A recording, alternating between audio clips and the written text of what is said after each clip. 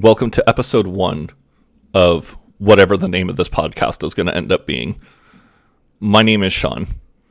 Hello. Nice to meet you. Thank you for listening to this show. Let's just talk a little bit about what to expect for the next 365 days. While I was looking at Wikipedia, which is just kind of one of my favorite hobbies, I was reading the On This Day section, and I started thinking to myself, it is mind-blowing how much stuff happens on any one given day. And it's just really, really interesting. So what I wanted to do is I wanted to do 365 daily podcasts where each day I talk about something that happened on that day. We're going to talk about a birth, we're going to talk about a death, and we're going to talk about an event. Now, this podcast is going to be daily. And I don't mean daily like 5 days a week. I mean daily like 7 days a week. I hope occasionally I have somebody join me, but who knows? Maybe it'll just be me talking to you every day. Who knows? With that, let's go ahead and proceed. So my hope for this podcast is that you find it funny, you learn something, and while I normally swear like a sailor, I'm going to keep that under control so that you can listen to this podcast with your kid and your family on the way to school, and you can learn something new on your way to school. I don't know. The world is crazy right now, as we all know. Let's go ahead and take step 1 on this journey. Step 1 is January 1st, the first day of the year. So today we're going to talk about Betsy Ross. We're going to talk about the actor Ray Walston, and we're going to talk about the first ever Rose Bowl. Betsy Ross was born on January 1st, 1752, and if you're wondering where you know her name from, it's because she's widely credited with designing the United States flag. This is going to kind of sound like a dollop episode, but she was the 8th of 17 children, but only 9 out of the 17 actually survived, and she was taught to sew by her great aunt. I will be linking all the Wikipedia articles in the show notes that have the sources and everything cited. I did try to cite sources when possible, but sometimes it just was hard. So anyways, initially, the person who designed the American flag, it wasn't really well known for about the first 100 or so years that the country was around. And it wasn't until the centennial in 1876 that she started to get credit for the design of the flag. What's really interesting is that it's not really known if she's actually the person who stitched the flag. I found that interesting because, in school, we always learned Betsy Ross, she hand sewed the flag. I didn't realize that there was actually some kind of controversy about it. According to the 2008 book, The Star-Spangled Banner, Betsy Ross's grandson, William J. Canby, is the one who is kind of well known for talking about how Betsy Ross was the one that stitched the flag by hand. The author actually kind of questions if Canby was telling the full truth or if he was kind of embellishing the story to kind of appeal to Americans who were eager for stories about heroes and heroines of the Revolutionary War. And I found this great quote from Betsy Ross's biographer, Marla Miller. She argues that Betsy Ross's legacy should not be about a single flag, but rather what her story tells us about working men and women during the American Revolution. And I just thought that was really interesting. And then in 1952, Betsy Ross was honored with a postage stamp. She died January 30th, 1836, so she lived to be quite old for her, she lived to be 84, and in the 1800s, 84 might as well have been like 300. So good for her, she did something right.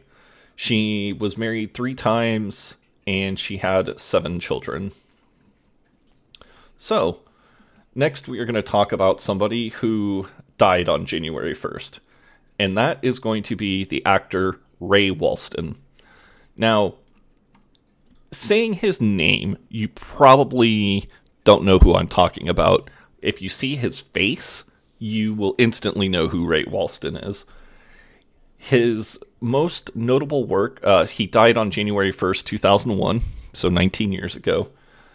He is best known for his work on the 60s TV series My Favorite Martian, where he played the titular Martian. He was born on November 2nd, 1914, and was 86 when he died. Looking at his filmography on Wikipedia, I was blown away by how much stuff this guy had been in. He had an insanely long and prolific acting career. For somebody who I would say is probably not that well known, his filmography is crazy. I'm just going to kind of read some of his select TV and film appearances. So he was obviously the Martian on My Favorite Martian. He was Judge Landis in Night Court. He was Pops in the 1990 comedy Ski Patrol. He was on an episode of Star Trek The Next Generation as Boothby. He was in the CBS TV series The Stand as Glenn Bateman, and that is where I always remember him from because I love that Stand miniseries. I thought it was incredible. He reprised his role in Star Trek Voyager as Boothby. He was in the Addams Family Reunion as Walter Addams. And then his final appearance was on the TV show Seventh Heaven, and it aired roughly like 28 days after he died. It was a cameo appearance. But I was just blown away by how much stuff that this guy had done. And considering that in 1994, he was diagnosed with lupus, and he spent the last 7 years of his life dealing with complications from lupus, the guy had an absurdly prolific career. And yeah, like I said, his name is probably not one that you would recognize off the top of your head, but once you see his face, you will know instantly who it is. And then lastly, an event that happened today. So this one was a little hard because there was a couple that I wanted to do, but when I started kind of looking at them, it was a lot of minutia and some confusing stuff. Like today is the day when ARPANET officially took over at the TCP/IP protocol, took over ARPANET, which was essentially the creation of the internet. And that was really what I wanted to talk about. But when I started doing research on that, there was just so much like minutia and backstory that I didn't really think I could do the whole thing justice. But when I saw this one as an event that happened today, I was like, oh yeah, this one is good. So on January 1st, 1902, the 11-0 Michigan football team played the 3-1-2 Stanford football team in what would become the first Rose Bowl. Now, what is the Rose Bowl, you might ask? Well, I'm sure the American listeners know exactly what the Rose Bowl is. It's one of the biggest college football games of the year.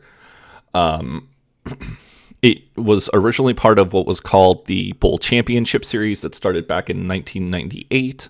Well, not originally. I mean, the Rose Bowl's been around forever. But since 1998, we've had what's called the Bowl Championship Series, which has just been tons and tons and tons of college football games. And the bowl games are always like hotly anticipated. A few years back, and I don't remember the exact year, the controversy has always been with the Bowl Championship Series is like, which college team is the best team in college football?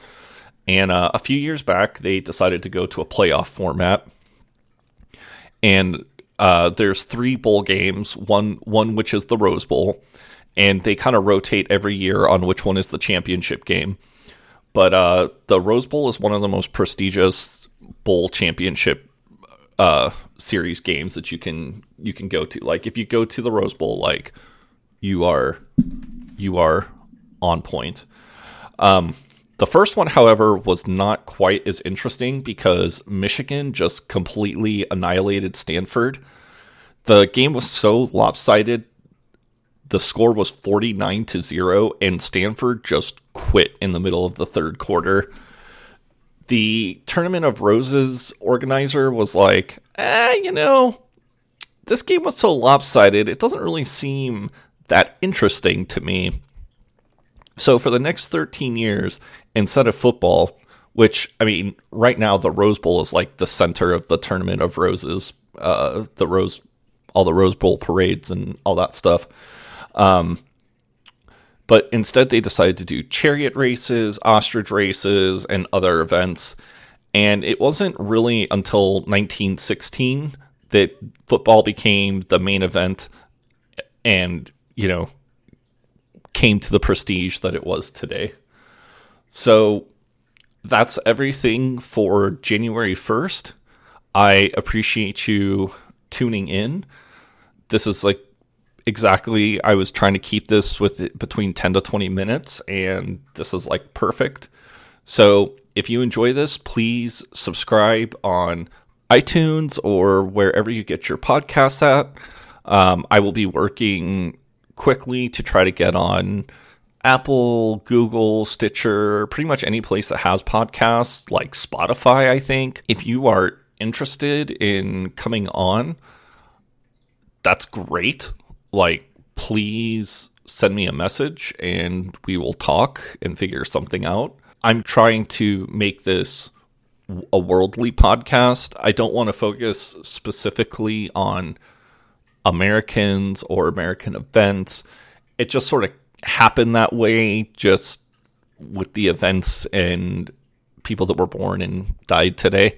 But yeah, it will not be American centric. It's going to be world centric because history happens everywhere, and it's been really interesting. I have about the first month and a half of shows kind of drafted out right now, and it is incredible to me how much history happens on a daily basis and how relatively little I know. And so I'm really hoping that this makes me a smarter person and that I learn more. So that's it. Thank you so much for joining me, and I will see you tomorrow. Have a great day.